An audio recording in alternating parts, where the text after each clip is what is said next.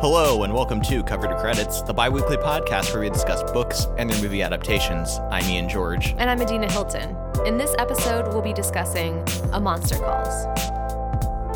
A Monster Calls was written by Patrick Ness and illustrated by Jim Kay, published in 2011. And the film adaptation, which came out in 2017, was directed by J.A. Bayona, and the screenplay was also by Patrick Ness.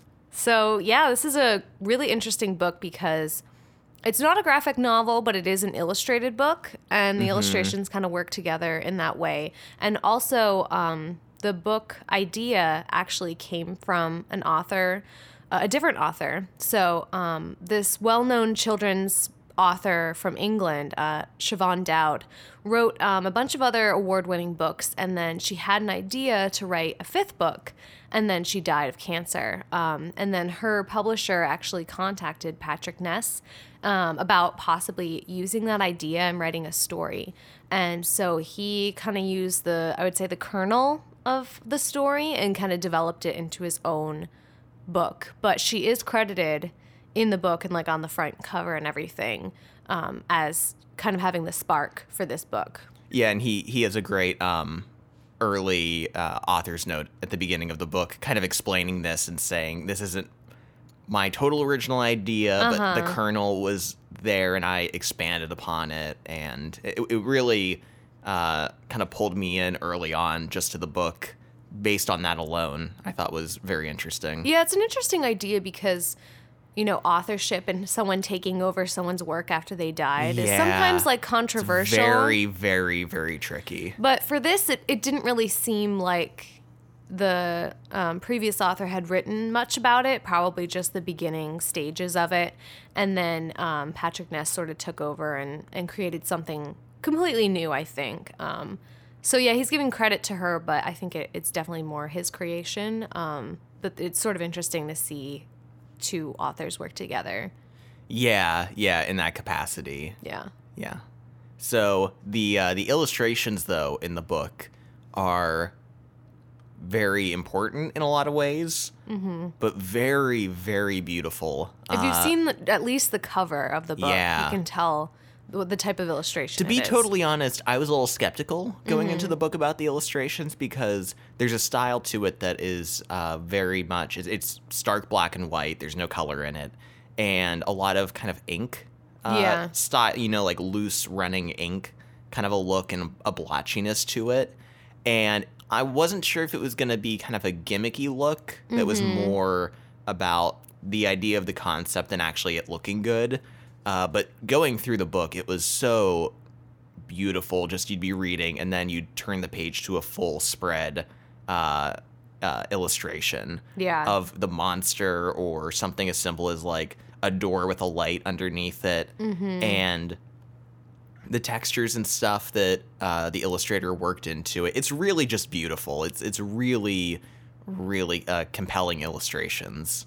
Yeah, I was telling Ian, I was like, I'm so bad at describing art because I just don't have that language and vocabulary to describe that. So I was like, yeah, it's like dark, almost like gothic-y, and also like kind of like pine needles, prickly. It's like prickly. I don't know. Yeah. And the illustrator of this book is the one who is doing these new illustrated Harry Potter books. Oh, yeah. That are coming out. And I couldn't find any quotes about him talking about A Monster Calls, but I do remember seeing a video of him talking about his illustrations in the Harry Potter books. And he's very thoughtful and so talented. And he was talking about an illustration he did of a hippogriff on Hagrid's bed in the Harry Potter books and saying like, you know, Hagrid's bed is really big, but also the hippogriff is too. So how do you convey the scale there that they're both big things? And so he talked about adding in details of like a chicken here and things there to kind of like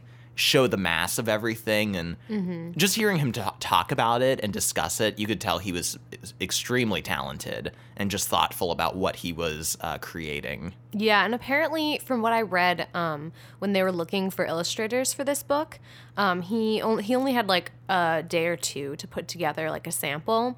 And so he did something that was sort of, he didn't have as much time as he would have liked, but he said that kind of worked out because the style is like almost not not unfinished, but it has that kind of like quick feel to it, even though it probably took a long time to do. But yeah, the scene where the monster leans against Connor's house was actually the scene that he submitted, and it wasn't changed at all. It just went right into the book. Wow. Yeah. Yeah. Beautiful illustrations. It really, like we said, it's not a graphic novel per se. Like, I don't know where that line is exactly, but it definitely heightens the story and just really adds a lot to it. Yeah. So let's talk about the story. Yeah. What's going on with this? Let's get into the plot. Yeah. Who is this monster? Why is he calling? Why is he calling? What is he saying? So the story focuses on Connor O'Malley, who is a 12-year-old, or I think in the book 13-year-old, who lives with his mom. His dad has moved away to America. And from the beginning of the story, his mom has cancer and is in the middle of treating it. And Connor has to... He's kind of assuming a lot of responsibility for a kid his age. Yeah. Kind of taking care of a lot of things around the house and dealing with this really sad and kind of complicated situation of his mother being sick. Yeah. Yeah, and it's just the two of them. You know, his grandma's around. She kind of steps in and helps them a lot, but you can tell it's just been the two of them for a long time. You know, his dad moved out and to America and has a new wife and family. And so, I mean, not like it wouldn't be hard no matter what for your mother to be sick, but especially I think in a situation when they're so close, it's just really tough on him. Yeah, and he has no siblings either. No, it's he's just alone. him and his mom.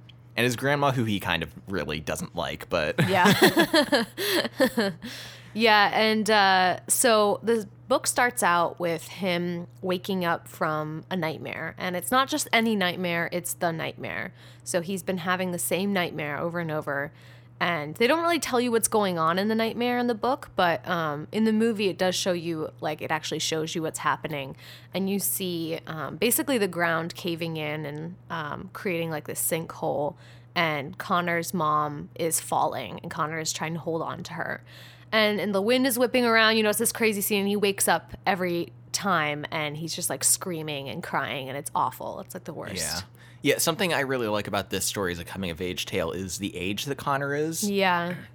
Because he's 12 or 13, and he's kind of in the book he's thinking back about, like, he doesn't like having nightmares, and he says it's kind of like he doesn't want to seem like a baby. Yeah. And, you know, having... Too old to be like, I had a nightmare, Mom. You yeah, know, and... yeah. And the movie actually adds a quote that I don't think is in the book where the monster is narrating at the very beginning, and he says he's too old to be a kid, too young to be a man. Yeah. And I really love that, because I think this is such a crucial age, yet most coming-of-age stories are about teenagers and, like, kind of this next step up at this older age. Yeah. But I think kind of this cusp of, like, puberty is, like, almost way more interesting and important. Yeah, especially when you have, you know, an illness, or, like, your mother is like, sick, you know, and very ill.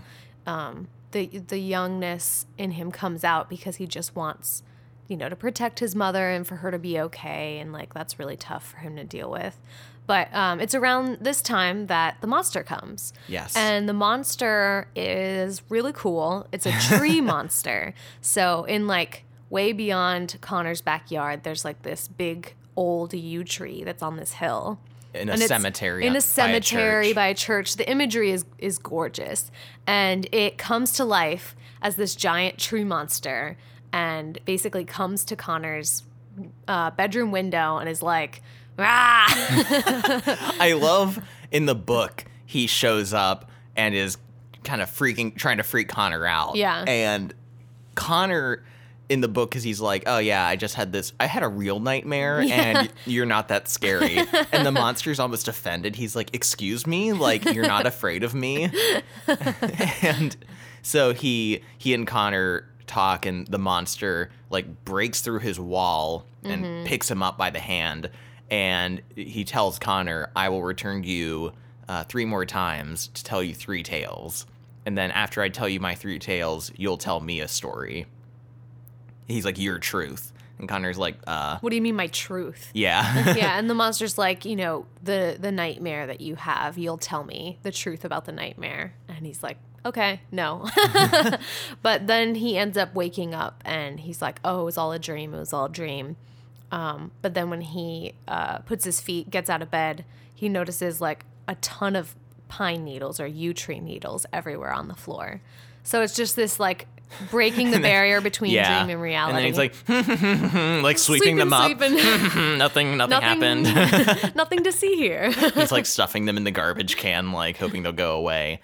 Yeah. Oh, and so the tree is voiced by Liam Neeson, Which is perfect. Oh my God, his voice is amazing as the tree. There's a lot of effects, I think, to it, so Yeah. it's not quite as identifiable as like some of his other voice roles. Yeah. But yeah, he's Liam Neeson. Like, come on. Yeah, his just voice, it's so perfect for that like deep kind of dramatic. Yeah, tree, yeah, you know? kind of intimidating in a lot of ways.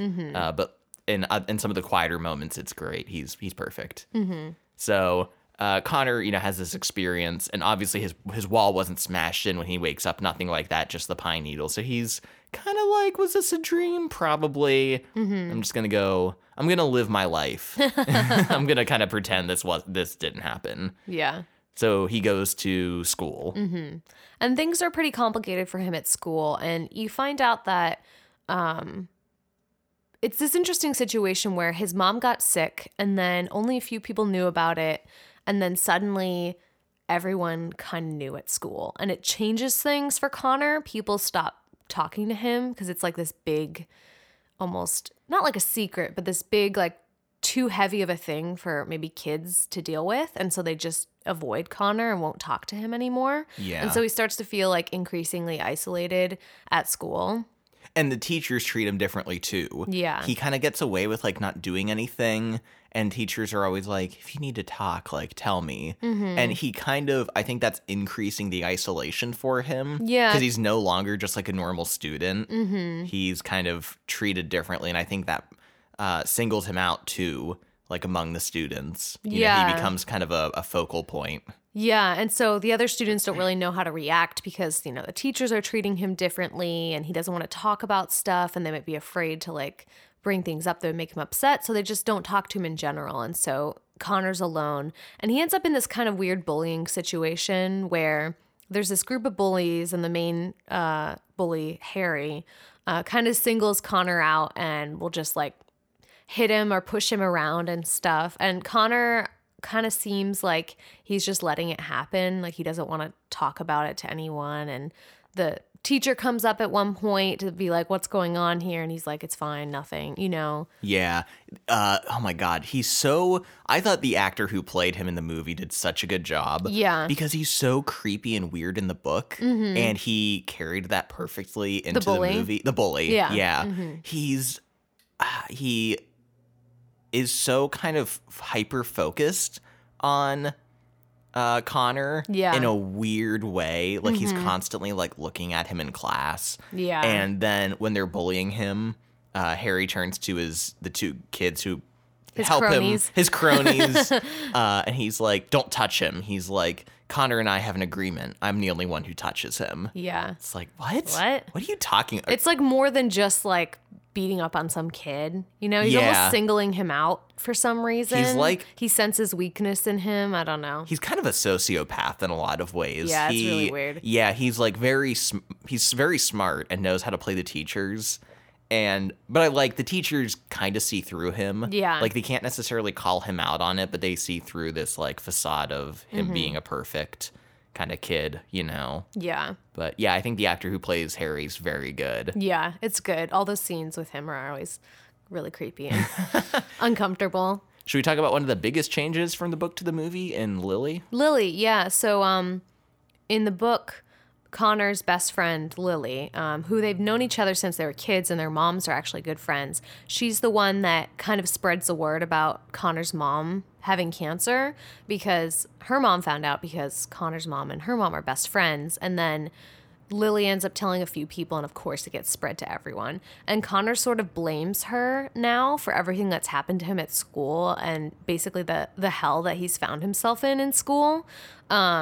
And so he won't talk to her, and you can tell she cares about Connor and she's trying to make amends with him, but she just doesn't really know how to reach him, especially because the more he's isolated, the more barriers he's sort of put up around himself as well. Yeah, it's such a sad setup because from the beginning, he's angry and upset with her, and she's trying to make it better but doesn't know how. Yeah. And it really kind of focuses on that isolation that he's experiencing and how he really doesn't have anyone, even the one person who he should have been able to talk to and be friends with. He's shut her out as well. Yeah. So it's kind of it's not just the situation he's in, he's also kind of perpetuating it to an extent. Yeah. But she's not in the movie at all. No, they cut her out, and I guess that makes sense, but I think it does too, especially just because the movie, if you want to convey that isolation, and I think having someone who's reaching out to him in the movie would have made it seem he was less isolated. Yeah. Because in the book you get that perspective from him directly about what happened, and it does add to that. But I think for the movie it made sense to leave her out to kind of convey that further. Yeah. Around this time is when the monster comes back again, and he's like, I'm here to tell you the first tale. And Connor is like, I don't really care. Like, I don't want to hear about it. And then he's like, oh, but it's kind of interesting. And he kind of gives him like a little summary. And he's like, fine, tell me the story. Like, whatever. He's like, it's about dragons and witches and all this other stuff. So he proceeds to tell him the story. And I love, the book is great because you just get mostly the monster talking and telling him this story, and Connor will occasionally interject. Yeah. As he starts talking about like this kingdom and kings and like witches, he's like, this is sounding a little fairy tale like. The tree's just like, shut up. I'm telling a story.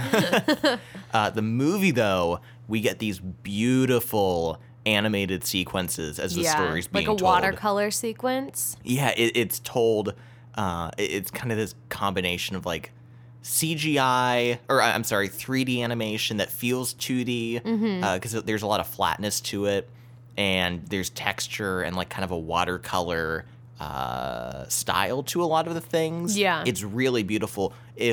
I'm sure a lot of people have seen second to last Harry Potter, where Hermione tells the story of the Deathly Hallows. The Deathly Hallows. It's a lot like that, the style of illustration, but more colorful, and I think even better in this. Yeah, it's really cool. I love the parts. I was like, ooh, here are the parts where they do the tail. And it's just like so cool to see that illustrated, because there are illustrations in the book that are kind of similar, but there's actual color in the movie version, which is cool to see. It was a good balance of paying homage to the illustrations of the book while keeping it different and visually interesting. Yeah. So the stories that the monster tells Connor are really interesting, and we don't really want to get into the specifics and give you like the point by point details, because they're kind of complicated and interesting. But basically the first tale is sort of about this kingdom, and then there's this prince and like this kind of wicked queen that he's trying to overthrow. And you think the story is going one way, and the people sort of rise up against the queen. But then the monster comes alive. He turns from tree to monster, and he grabs the queen, and then he ends up saving her instead of killing her or punishing her. And, Connor's confused because he's like, I thought she was the bad guy. She was the evil queen. Like, why did you save her? And then the monster is sort of like, well, because she didn't actually, do this terrible deed. She could have been evil, but like she wasn't in this instance. Yeah, it's split into two parts, kind of, in the book and the movie, where he kind of gets to what seems like the end of the story. Yeah. And each story, by the way, the tree saying is a time he came alive again. He walked. Yeah, quote, he unquote. went walking. So he kind of appears in each story as himself.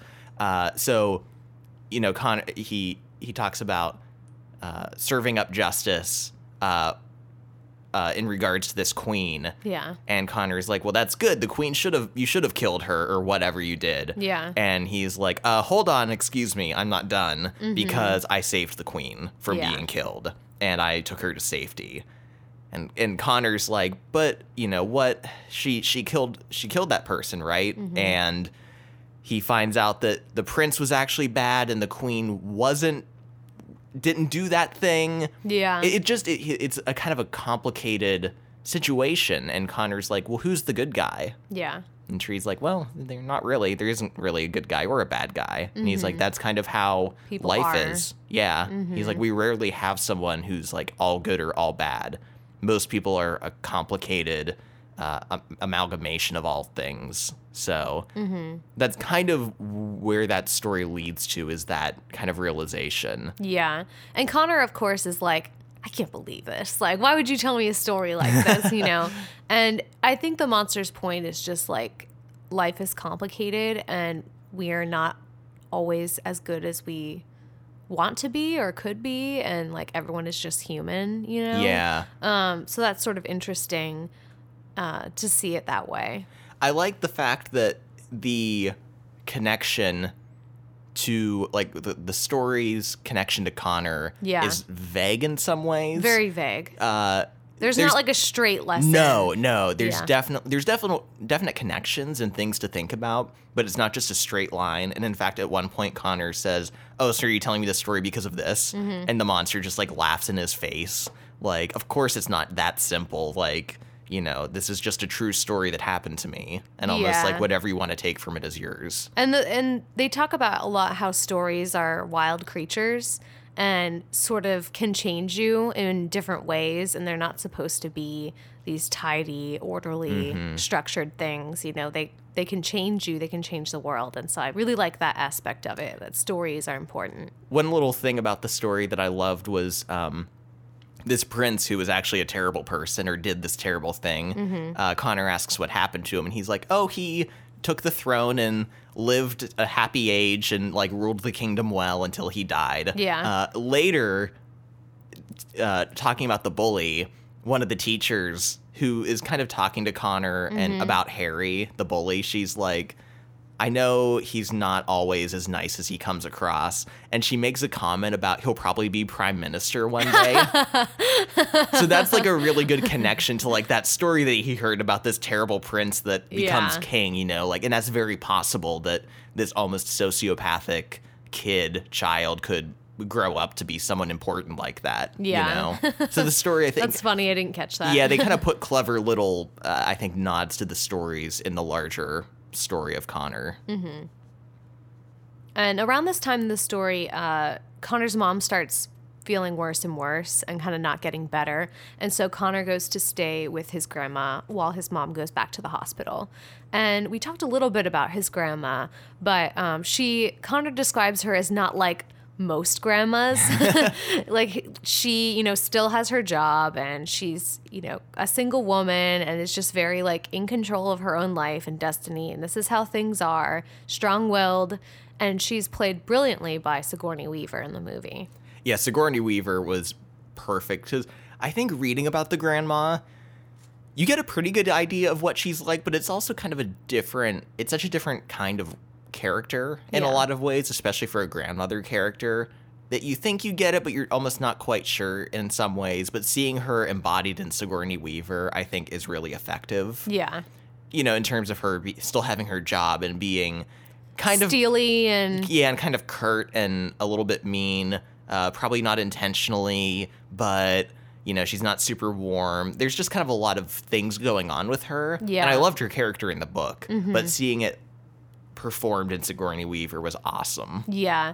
And she and Connor don't get along because, you know, Connor first of all, doesn't want to leave his home and live with his grandma. And Connor's grandma is used to having things a certain way, her way all the time. And of course, having a 12, 13-year-old boy in her house is not exactly ideal for her either. So they're both sort of like in this situation and not both too happy about it, you know, but kind of have to do it. And Connor hates her house because, you know, he can't touch anything and everything is put there for looks, and there's no like comfy seats, and She's got a everything's sitting fancy. room. Yeah. A sitting room that isn't for sitting, basically.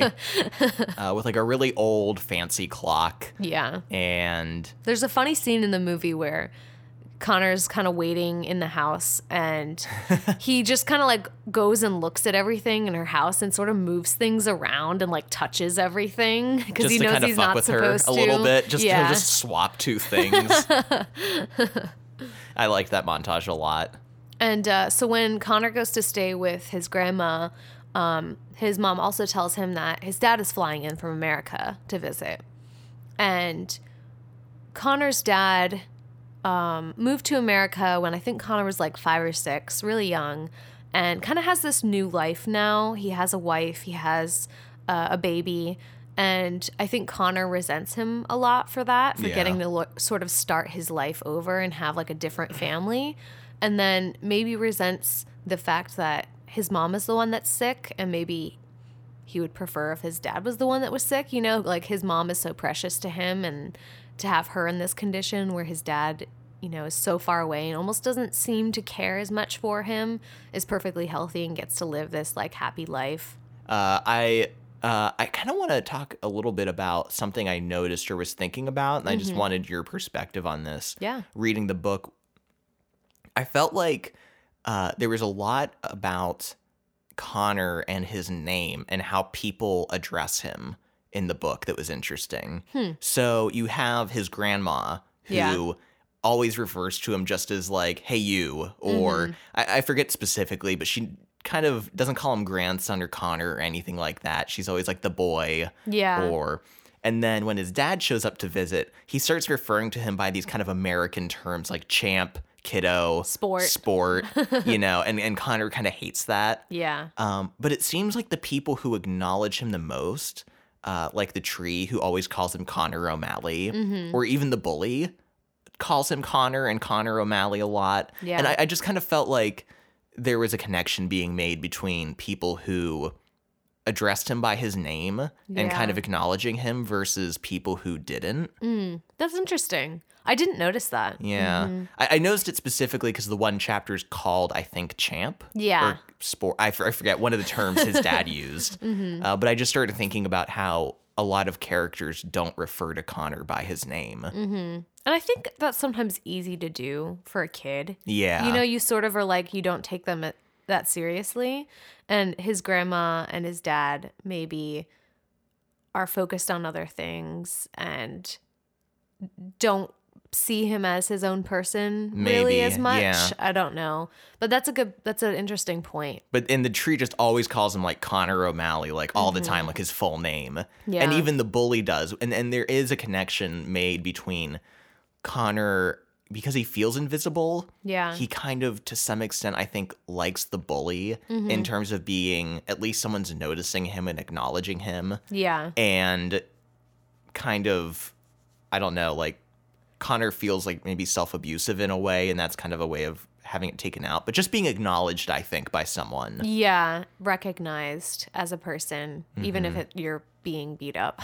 Yeah. He's still being recognized as a person, you know. He's not really calling him names. It's just beating him up. So. Yeah. But yeah, I think especially with his dad calling him those, you know, nicknames and kind of trying to like treat him like, oh, you know, my young son here, you know, and he might, and I think maybe his anger at his dad might be coming through too, being like, you don't get to call me champ, like you only visit like once a year or so. I like at one point Connor's like, you talk like American television now. I thought that was a great line. Yeah. Should we move on to the second story? Yeah. Second tale. Yes. So the tree shows up again. I don't think we've talked about this yet, but he shows up at 12:07. Yes. Every time. Every night it's at 12:07. And I love how they play with this in the story and the expectations. So this scene starts off with after Connor has a fight with his dad, he goes into the sitting room of his grandma's house and he sees this old clock that she loves. And so he goes up to it and he grabs the pendulum and stops it from moving. And then he like opens the face of it and starts like twisting the hands to Yeah. like, and like you can hear it clicking and grinding and like snapping inside. And he like just does it until it basically snaps off. But he looks and he's accidentally shifted it to 1207. Yeah. And so who shows up but the monster? Yeah, I did like that. That was cool. Yeah, the way they and they play with this at other points too. But so now the monster's there in the house, like in the evening, and it's just Connor. And the monster says he's shown up to tell the second tale.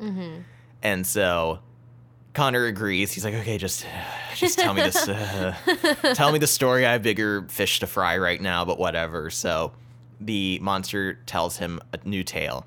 And once again, the yew tree is involved because they all kind of take place around the tree. Around the tree. And so this is at a time when the Industrial Revolution's kind of happening and like factories and things are springing up. And it's about an apothecary, or this old man who creates remedies, who they call the apothecary, and this priest, or what do they call him? I wasn't familiar with the term. It's not a pastor or a. Adina's gonna look it up for me because I hadn't heard it before, but basically a priest, and the priest and the apothecary is kind of clashing, and. The parson. The parson, thank you. Had you heard that before? Yeah. Okay, I'm not familiar with that term, so I wasn't sure, but thank you. You're welcome. So the story is kind of about the apothecary and the parson, and essentially the parson's children get sick. Yeah. And the parson had been kind of shitting on the apothecary, telling his congregation not to go to him and all this stuff. Yeah. But when his girls are sick and nothing helps, he goes to the apothecary, and the apothecary's like, I'm not sure I'm going to help you. You've been kind of a dick to me. Yeah. And the apothecary had wanted to cut down the yew tree before because he says it has healing properties. And if he chops it down, he can use its healing properties to help a lot of people. Yeah. And so the parson is like, take the yew tree, take whatever you need. Yeah, like, I'll preach sermons in your favor, whatever you want, I'll do it. And and then the apothecary kind of refuses to help him, and he's like, if you would give up everything and like even everything that you believe in, then I can't help you. And it's a very interesting tale because I'm honestly not sure how I feel about it either. Yeah. The monster comes awake and he destroys the parson's house, and the parson's daughters die because they don't have anyone to treat them. And, you know, Connor's confused and he's like, why aren't you punishing the apothecary for not helping his daughters? And the monster is kind of like, I wouldn't have cared if they cut down the yew tree. Like, that's fine. You know, he wanted to help people. And even though the apothecary was kind of like a dick to people, he did want to heal and help.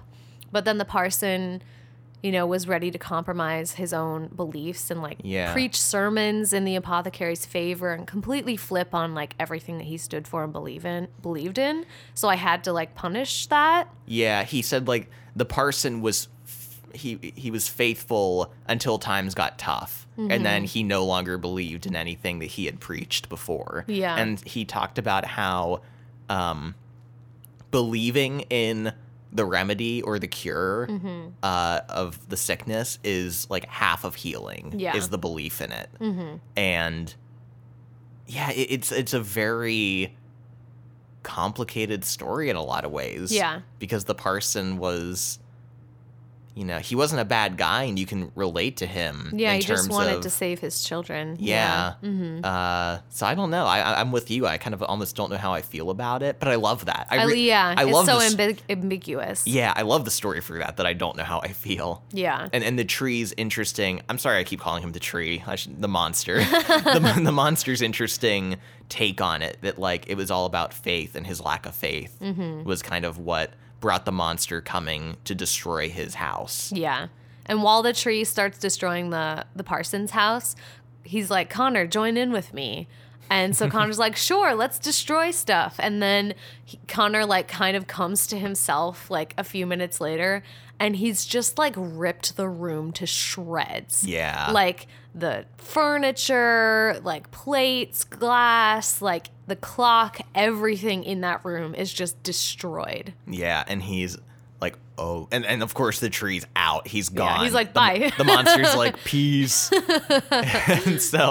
And Connor's just destroyed like every inch of this sitting room and just everything like the grandmother loved so much. Yeah. And sure enough, she shows up in this moment and walks in and is just like speechless. Yeah. And in the book, she screams. Yeah. And I love it because in the book and the movie, she like the only remaining piece of furniture that hasn't been smashed, she just walks up to it and like throws it on the ground and just like knocks it over. Yeah, and just starts screaming, and then kind of goes upstairs into her room, and Connor can hear her crying, and he just like doesn't know what to do because he's like, I'm sorry, but like he can't even believe that he did it, and he's angry too. It's just like this really interesting and really great scene. I love the transition though from the story in both the book and the movie, where he's destroying the house and he gets Connor to join in. Yeah, and he's kind of like, it makes you feel good, like do it, like it's rewarding and fun, like, and I think that's so important in a lot of ways to like the grief Connor's experiencing. Yeah. Over his mother being sick, and to have some kind of outlet for it, even though it's horrible and he like destroyed everything, it's like it makes sense and you understand. Yeah, it wasn't like the healthiest way of expressing it, but like he needed to express it. Yeah. Because he wasn't at all. And so I think that was really a great scene. And I love the smash cut in the movie of him smashing windows with a tree branch to just kind of it smash cuts to this weirdly quiet room of him just hitting a piece of furniture with a stick. Yeah. You know, Yeah. it's very jarring and almost funny, but just super effective. Yeah, I actually kind of laughed when it You did. when it I transitioned. didn't. I was like, oh, it's funny. He's just like beating this piece of furniture like to death. Yeah. Yeah. So his mom is gonna get this like last ditch effort for treatment because she's not doing well in the hospital, and she tells him that it's actually a treatment from yew trees because they do have healing properties, and so Connor almost feels like it's from a yew tree. Maybe it's the monster that's been coming to me. Maybe he's going to heal my mom. Like maybe that's the point of all this. Mm-hmm. And the mom kind of had a connection to this yew tree. She would always talk about it. Yeah. And so it seemed very full circle to Connor. Like, this is what it's all meant for. So he has a lot of faith in this treatment, even though his dad doesn't and his grandma doesn't. And you as the audience can kind of see the writing on the wall. Yeah. That, like, this is a last-ditch effort to save her. But also you're not certain because of everything that's going on with Connor. Yeah. You know, is there some kind of something fantastical going on? Is this all just a metaphorical turmoil that's going on in his head? You're not sure. So there is still hope, I think, as the reader. Yeah, especially with the connection with the monster. Yeah. So. Yeah, and then things continue to disintegrate at school as his mom gets worse and worse. Teachers start not ignoring him, but like just letting him do whatever he wants more and more, and like not making him turn in homework and not calling on him in class, and sort of just like letting things slide with him. And then so he's starting to feel more and more invisible. And then there's this point where Harry shows up and Connor thinks they're going to bully him again. And instead Harry basically says, I know what you want and you kind of want me to bully you, so I'm not going to do that anymore. And he shakes his hand and says, you're now invisible to me. Yeah. And he walks away. And this is what we were talking about when we were like... He's like a sociopath. He's like a sociopath. He's like extremely... creepy. Like, he's really going for like the psychological like trauma of this boy whose mother's dying. Like, that's this is messed up. terrible. So he says this to Connor and is walking away. And I like the setting of the book a little bit more just because they're both in cafeterias. Yeah. The movie, the cafeteria has like cleared out pretty much, but in the book, it's like full of kids. Yeah. And Harry says this and is walking away.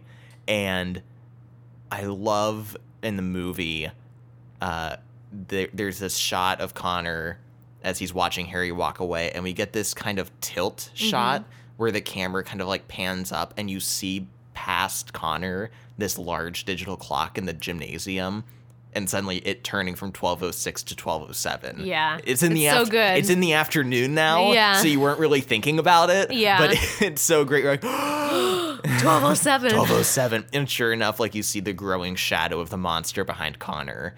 And he's there for the third tale. Mm-hmm. And arguably his shortest story. Yeah, it's a very short story.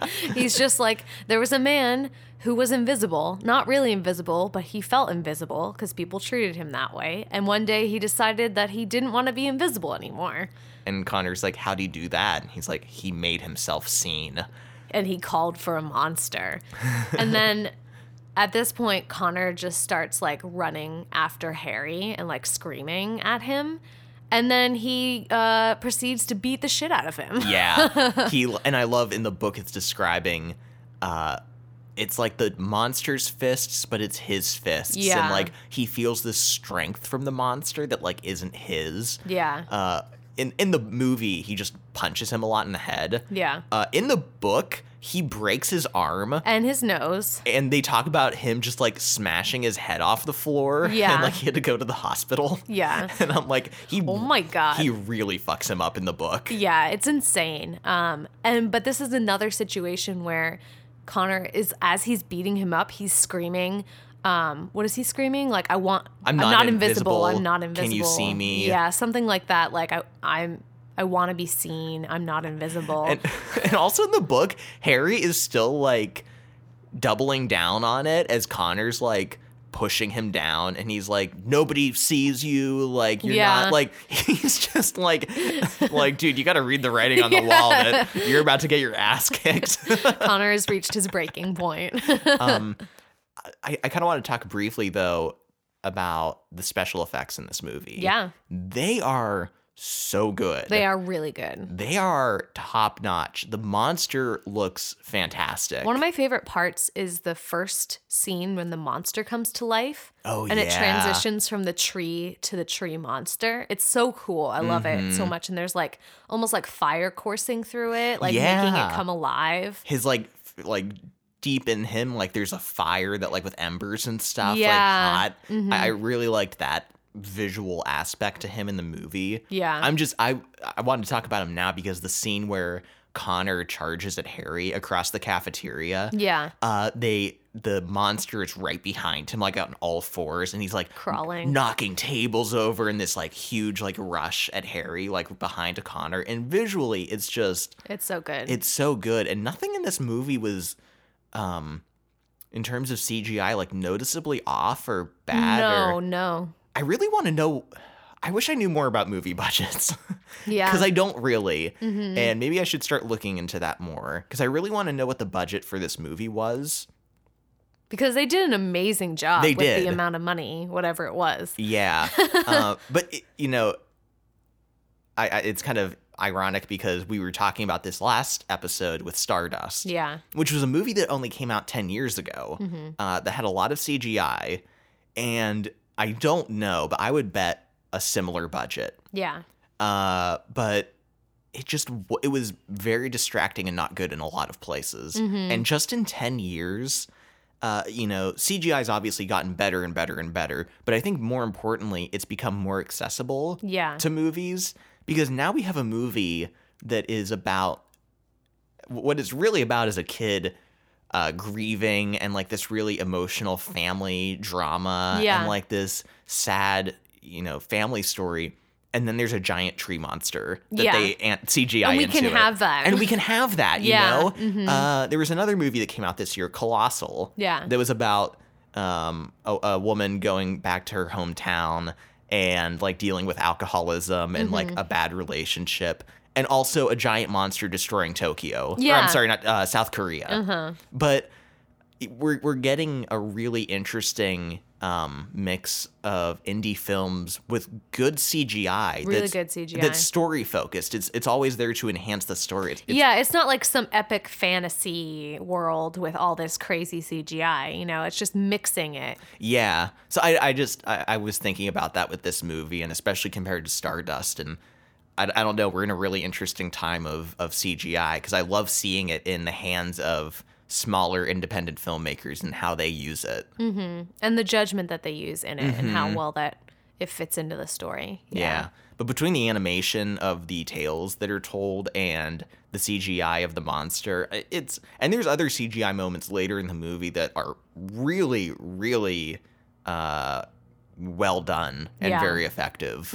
So it gets top marks in my book effects, for effects, like, which and is just surprising. the imagery too. Like, it's a very beautiful movie, like the way it's shot and like the tree and the tails and just the sky and like kind of the outside feel in a lot of scenes. It's a lot of handheld shots and a lot of shots from Connor's perspective and like from the ground at the monster. And they don't overdo it with like, I don't know, CGI camera spinning around stuff, you know, like, you know, like Transformers crap. But so this has been Ian's CGI Corner analysis.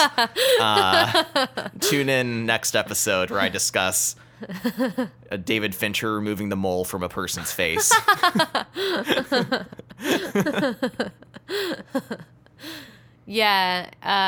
So Connor beats the shit out of Harry. And then he's in the principal's office and she kind of is explaining to him, like, I can't believe that you did this. He's in the hospital now.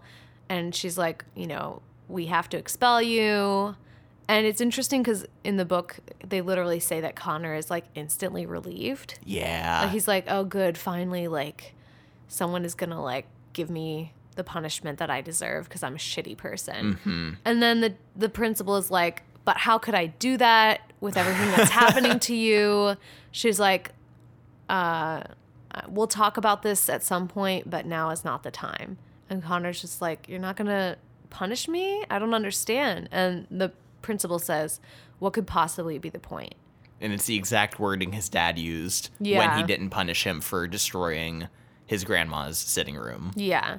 And I love this because you know that Connor is having all this guilt and he wants to kind of be punished. Like, he wants to be hurt almost by other people, first by Harry, and then he wants, you know, his dad and his grandma to punish him, and then the administration as well. But it's more than that too, because he also wants to just be treated normally. Yeah, that's more what I took it as the first read through. Was that he just wants some normalcy. He wants to be able to, like, fuck up and then have to be punished for consequences it. For it. He doesn't want this special treatment because this special treatment basically means that his life is screwed up. It continues to single him out. Yeah, and it continues to emphasize to him too that, you know, what could be the point of punishing you now when there's so much horrible crap going on in your life and it's just going to get worse for you. So it's almost like reminding him how horrible his life is, where he might just want to, you know, he's trying to forget it and trying to, like, deny what's happening with his mom. And then everyone around him is basically being like, no, remember how your mom is dying? Like, remember that? Did you forget? So I really liked that and his struggle with that. Yeah. And, I keep having to pull it up because I'm not familiar with him as an actor yet. But Lewis McDougall, who plays Connor, oh my God. He's so good. He's so good. Yeah. He's so good. Even just the first scene where he's having the nightmare and he wakes up and he's just crying and he's like shaking and it's so real and raw feeling and it's such a great scene and a reaction for him to have. Like, you really feel what's going on with him and how scared he is. And it's done so well. Yeah, and the scene when he's sitting with the principal and she doesn't punish him. Yeah. Like, the look on his face is just so, like, he just looks so tired. Yeah. And just in disbelief and at, like, the end of his rope. And for, like, a 12-year-old kid to, like, convey that so well in a look was just, I'm amazing. Like, this kid's so freaking good. Yeah. He's so talented. Yeah, and you just really feel for him the whole movie, which is great. Yeah, he's phenomenal. So he goes back to class and quickly gets pulled out of class by the office secretary. Oh, yeah. Mm-hmm. Because he has to go to the hospital. Yeah. And he knows, like, this isn't... his mom's been in the hospital before, and he's never been pulled out of school and taken there before. So he goes to the hospital, and his grandmother tells him, your mom wants to talk to you. She's waiting. Mm-hmm.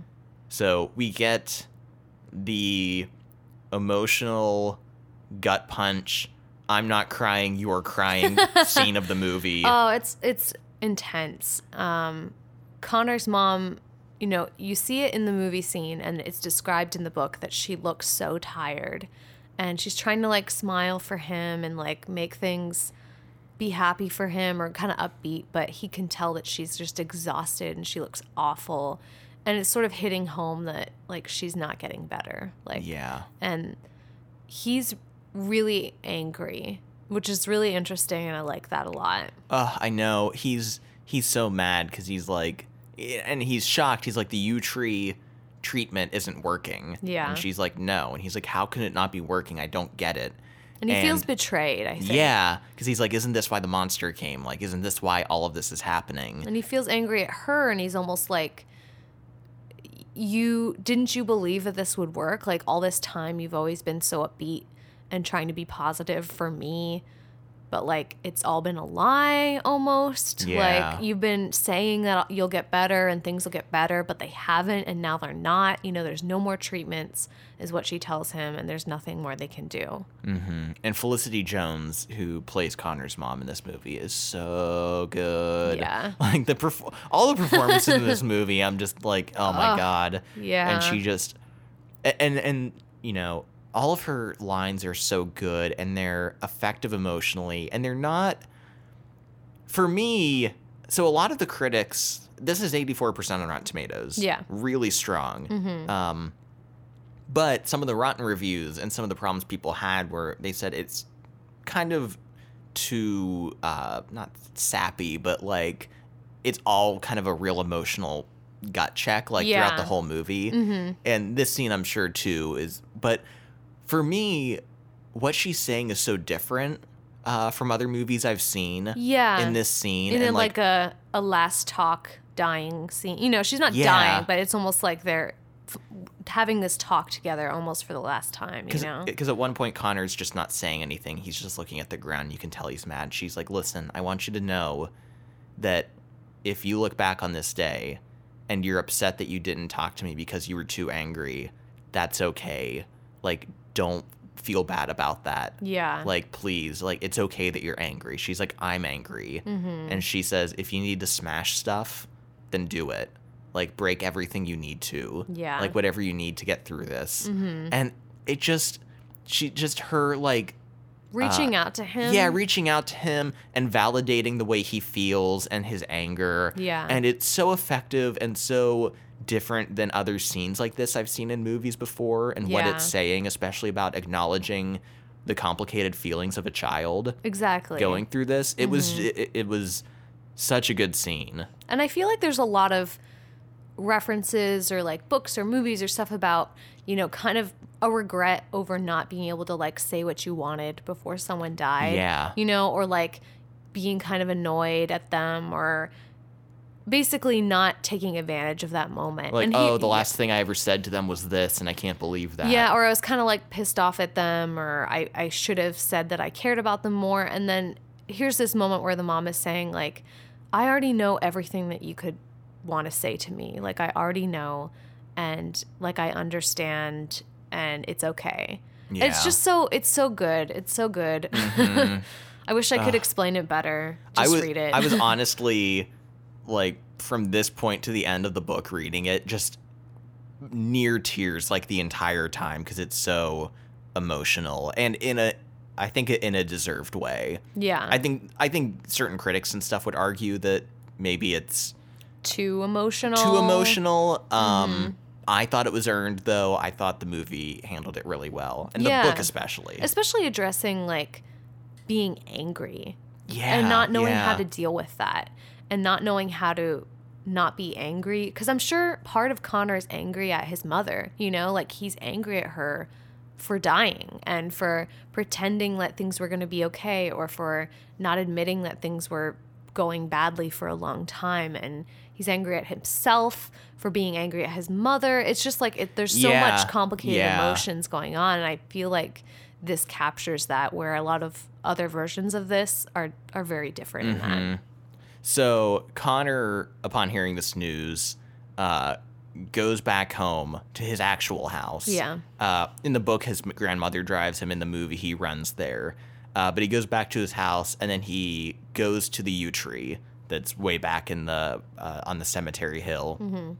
And he starts kicking the tree, demanding that he wake up. It's not 12:07, but he doesn't care. Yeah. So the yew tree turns into the monster. Yeah. And they begin this, confrontation where Connor's pissed because the medicine that came from a yew tree didn't help. And the monster's like, I said if she could be cured, that it would cure her. But she obviously can't be. Yeah. And he's like, well, if you didn't come here to cure her, why did you come? Like, why did I apparently call you? And he's like, to help you. Yeah, I'm here to heal you. Mm-hmm. Yeah. And then this is where the monster kind of brings him to, he's like, it's time for you to tell me the tale, your tale, the fourth tale, your truth. And then they find themselves in Connor's nightmare. And, his mom's ahead of him. He's yelling at her to get out of the way. And then like a sinkhole kind of opens up and the ground is moving and shaking and he's running towards her, trying to stop her from falling. And then he catches her hand and they're like, she's slipping from his grasp. It's like really intense scene. It goes on for a long time. Yeah. And in the book, there's kind of like this other monster down below that's in this pit, like a monster of like smoke and ash, and it's like pulling on his mom. Yeah. And he's holding on. And I thought this was effective because we get hints about this nightmare throughout the book and movie of him holding on and then hands slipping from his hands. Yeah. And it's intense, and you get the gist. His mom, it's she her. Falls. Yeah, it's his mom, and she falls, and it's like, a metaphor for her dying. But he's holding on to her, and the monster's behind him. And in the movie, they get rid of that second monster that's pulling on her, and I think that works fine. But the tree's like, you have to tell me your truth. You have to tell me the truth. And so Connor eventually, his mom drops her. Yeah. His grip goes and she falls. And the monster's like, you let her fall or you let go. It's like, no, I didn't. She slipped. I couldn't hold on any longer. And he's like, you let her go. And then finally Connor like screams and he's just like, I want it to be over. Yeah. And I thought this was so effective because you assume, okay, he has to reconcile with her dying. That's what it's all about. But really it's his emotions and guilt over kind of wanting her to die. Yeah. Because she's been sick for so long. And he's like, I never knew when she was going to die. And she was in the hospital and I had to take care of her. And there were so many things that some part of him deep down wanted it to just be over, even if that meant her dying.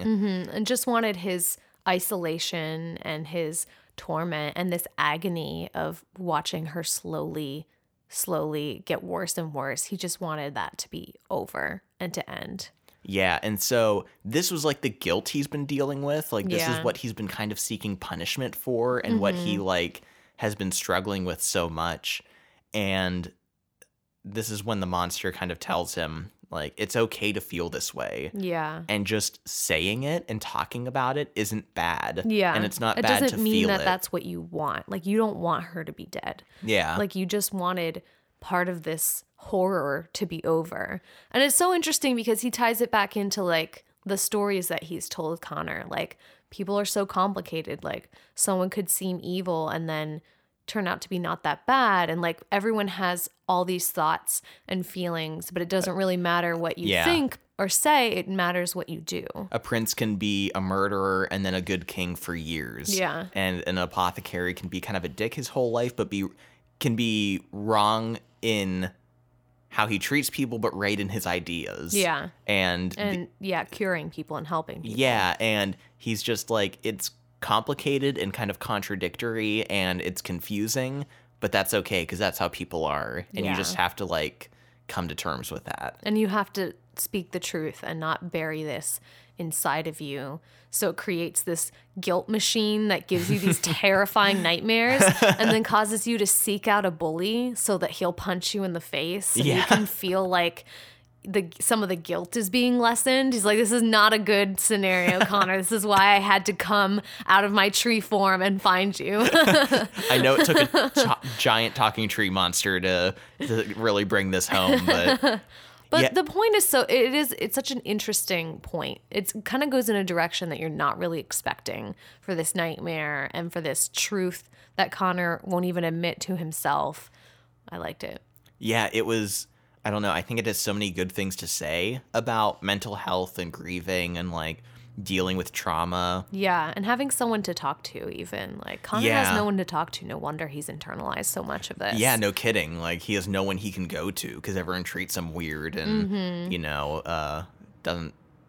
isn't punish there for him. Doesn't punish him for beating the living shit out of another kid. You're like, there should be consequences to that. Like you should do something. Even I'm for that a little bit. But yeah, it was just... Yeah, incredibly, incredibly impactful, especially reading it. And I mean, I read the story before I saw the movie, but for me, the writing was so good and the story was so good and just, the I'm not crying, you're crying book of the year. Oh, it's so intense. And then Connor is kind of exhausted by this and just like falls asleep with the tree. It's really cute. The monster's so nice to him. I know. He's like, okay, you finally admitted it. Now, like, nestle in my tree arms and I'll be here for you. Yeah. And then Connor's grandmother is frantically looking for him. She finds him and they have this mad dash to the hospital. And she's basically like, we have to go now. And Connor knows immediately that his mother is in her last moments and they're kind of rushing to the hospital to be there. Yeah. But Connor gets a really good moment with his grandma. Yeah. Where she's kind of like, I know we're different people. We don't fit together easily. But she says, we do have one thing in common, and that's your mom. Yeah. And she's like the most important thing in their lives. Yeah. And that's like what will bring them together. And it's really sad. It's so touching. I enjoyed that a lot. Yeah. And so they get to the hospital, and Connor and his grandma join her mom in bed. And they're just kind of with her in these last moments, and the monster's there behind Connor. Yeah. And he just tells him, he's like, you just have to tell her the truth, and that's it. And Connor tells her, I don't want you to go. Yeah. And I love that Connor's truth is two different things at the same time. Yeah. So Connor's truth is, I want it to be over. And then the second truth is, I don't want you to go.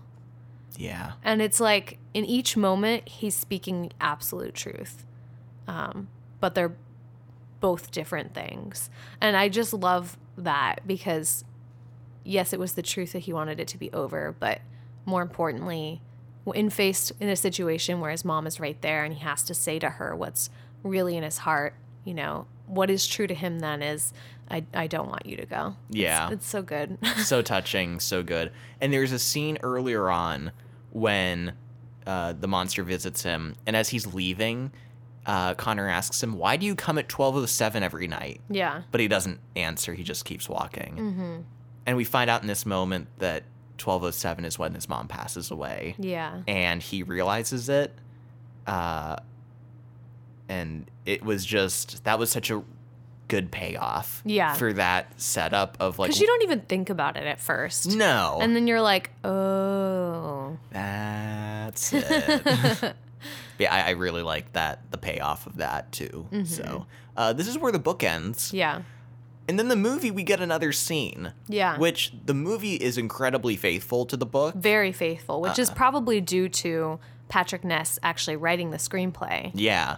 So I was very thrown off when it fades to black and then fades to the interior of the grandma's house to a new scene. I'm like, what? Yeah. And my mind immediately jumps to the end credits scene of a movie, like an Avengers setup, I'm like, what's gonna happen? What's the sequel? What else what else is there to do or say, So we discover that Connor's grandmother, they come home and she had prepared a room for him to actually be his bedroom to live in. Yeah. and it was his mother's old room. Which they had hinted at before. It was this locked room that Connor tried to look through the keyhole of. And Yeah. You can kind of figure out that it's his mom's old room, but so now it's his bedroom. Yeah. And there's her like big writer or I almost said writer's desk. Her artist desk. Yeah. 'Cause she's an artist in the movie, which is an interesting difference between the book and the movie. In the movie, Connor and his mom both draw and are artists. And it's this sort of really cool connection that they have to each other. Yeah. And You see a home movie of them at one point when she's showing him to teaching draw. And Yeah, how to draw, and it's really sweet.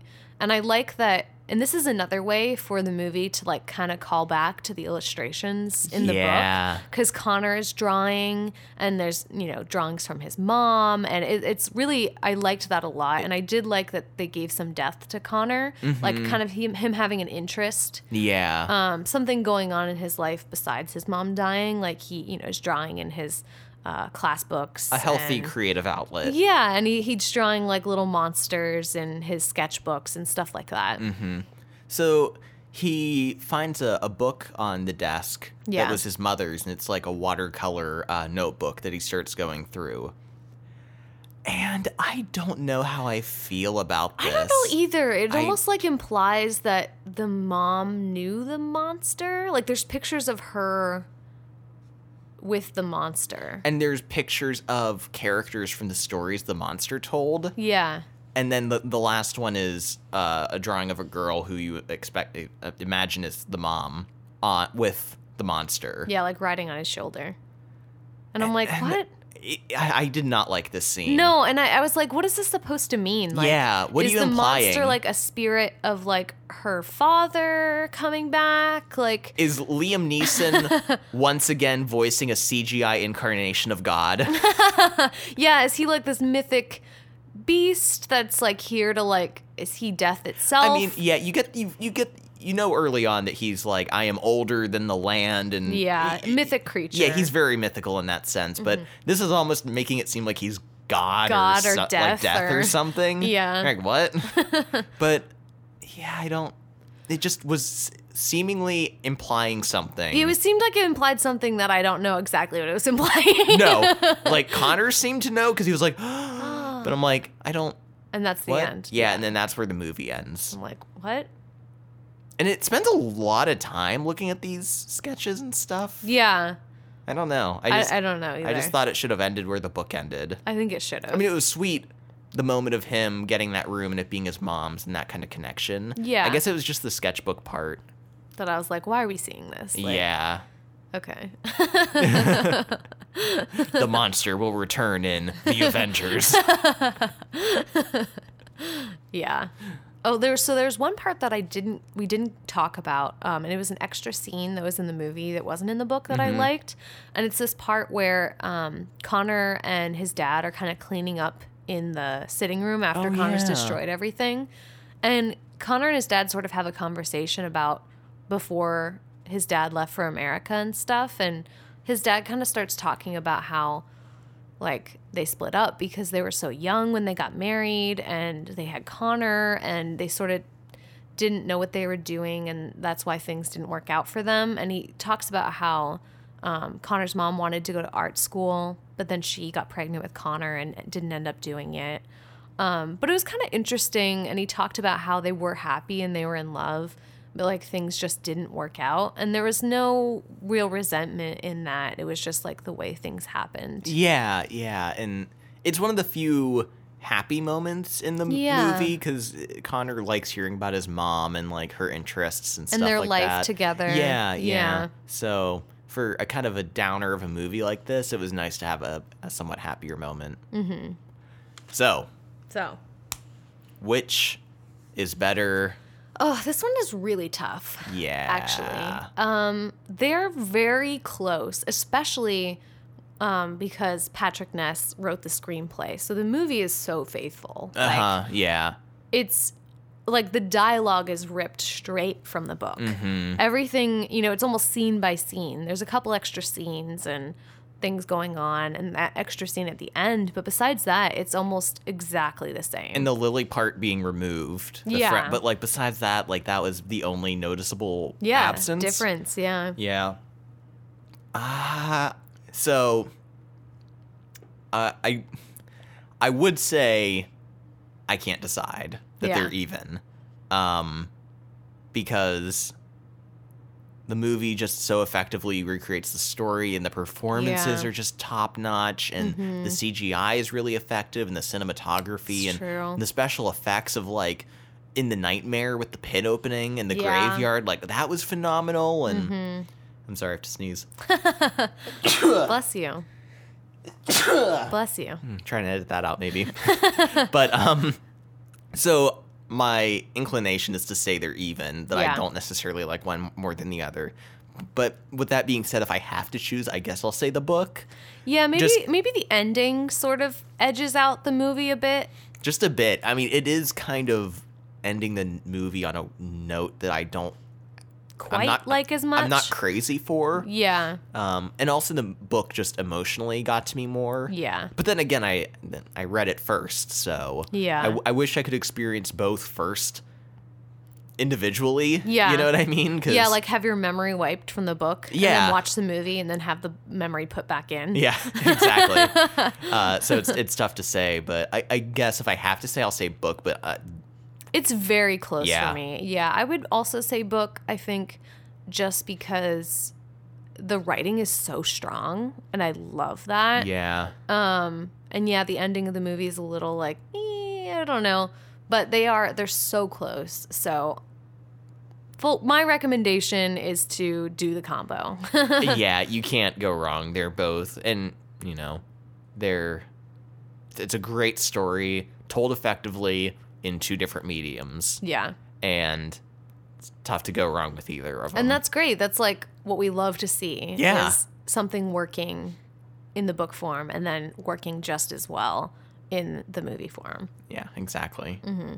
Let's do lightning round. Lightning round. Okay, so for the first lightning round moment, this was such a weird, like random IMDb. There aren't a lot of good IMDb facts on this one, but one is that this director also did a movie called The Impossible, I believe it is, about a family surviving like a tsunami in Thailand. But Tom Holland was in that movie, who is the new Spider-Man. Oh, yeah. Mm-hmm. And so for this movie, one of the IMDb facts was that Tom Holland stood in for the CGI monster on set. Oh, my God. During filming. And there's a special thank you to him in the credits. But like, I know they do that. Like, they'll have someone stand in there so you have like a reference to look at or like a marker or something. Mm-hmm. But Tom Holland? Like, why Tom Holland? He's so young, and he's like, his voice is so squeaky. I'm the monster. Hey guys, I'm the monster. I'm just gonna tell you a story over here. I hope you don't mind. I'm Liam Neeson, the monster. I'm a big twig man. I don't know. I just thought that was I hope there's photos. I hope he was like in a late, like one of those like spandex suits with like the monster's head on top of his. They'll do that sometimes to make it taller. I hope that exists. So another funny thing is we're watching the movie and it shows a bunch of like pictures of Connor's mom in like frames in Connor's grandma's house. So he picks up one picture, it's of his mom when she's younger, and then he picks up another picture and it's Connor's mom and Connor's grandpa together. And I'm like, is that Liam Neeson? Is that Liam Neeson? And Ian's like, what are you talking about? I'm like, the picture of like the girl and the dad, like, is that looked like Liam Neeson. And so we went back and looked at it, and it's definitely Liam Neeson. It is. And then we looked it up, and it is actually Liam Neeson.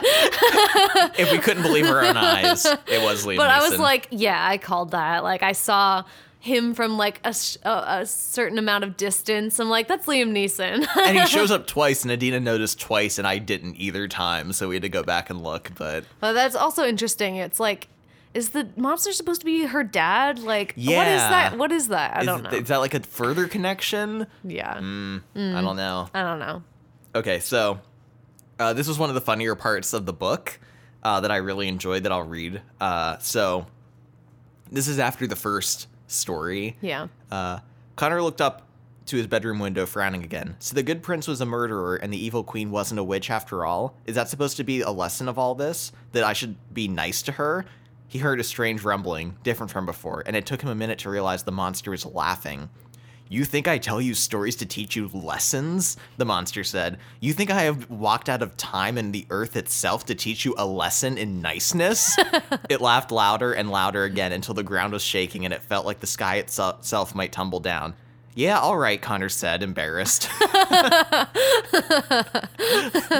He's like, to teach you lessons in niceness? But I do love that because it goes back to, like, how the stories are connected in a lot of ways, but not in a clear, distinct way. Yeah. It's not some cheesy metaphor for him and his grandma specifically. It's looser and broader than that, but yeah, the tree just laughing in his face and Connor gets like embarrassed about it. It was really good.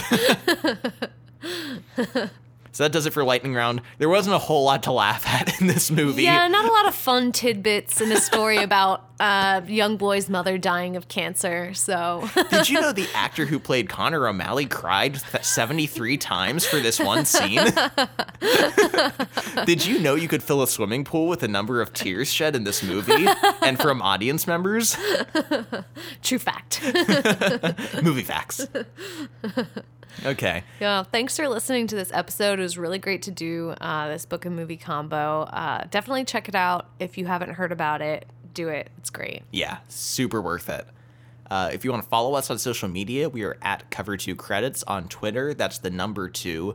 Find us on Facebook as well, and email us at cover2creditspod@gmail.com.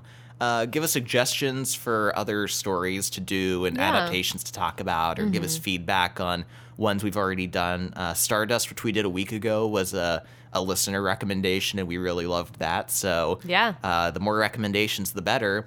Also, find us on Patreon. We're on Patreon now. We're on Patreon. So support us if you can at whatever level is good for you. If you support us at the $5 level, you'll be able to access our special after credits bonus episodes where we just are going to talk about kind of randomly movie and book news, sort of entertainment stuff. Things that we want to talk about on but don't apply. But don't apply and we don't have time for. So it'll be a looser format, but I think you guys will really like it. And we'll definitely take requests for that too. So absolutely. Hit us up. So find us and support us on Patreon if you can. And if you can't, at least please find us on iTunes and give us a star rating, because that helps a lot with our promotions on iTunes. So thanks for listening to this episode, and we will see you next episode. See you then. Bye.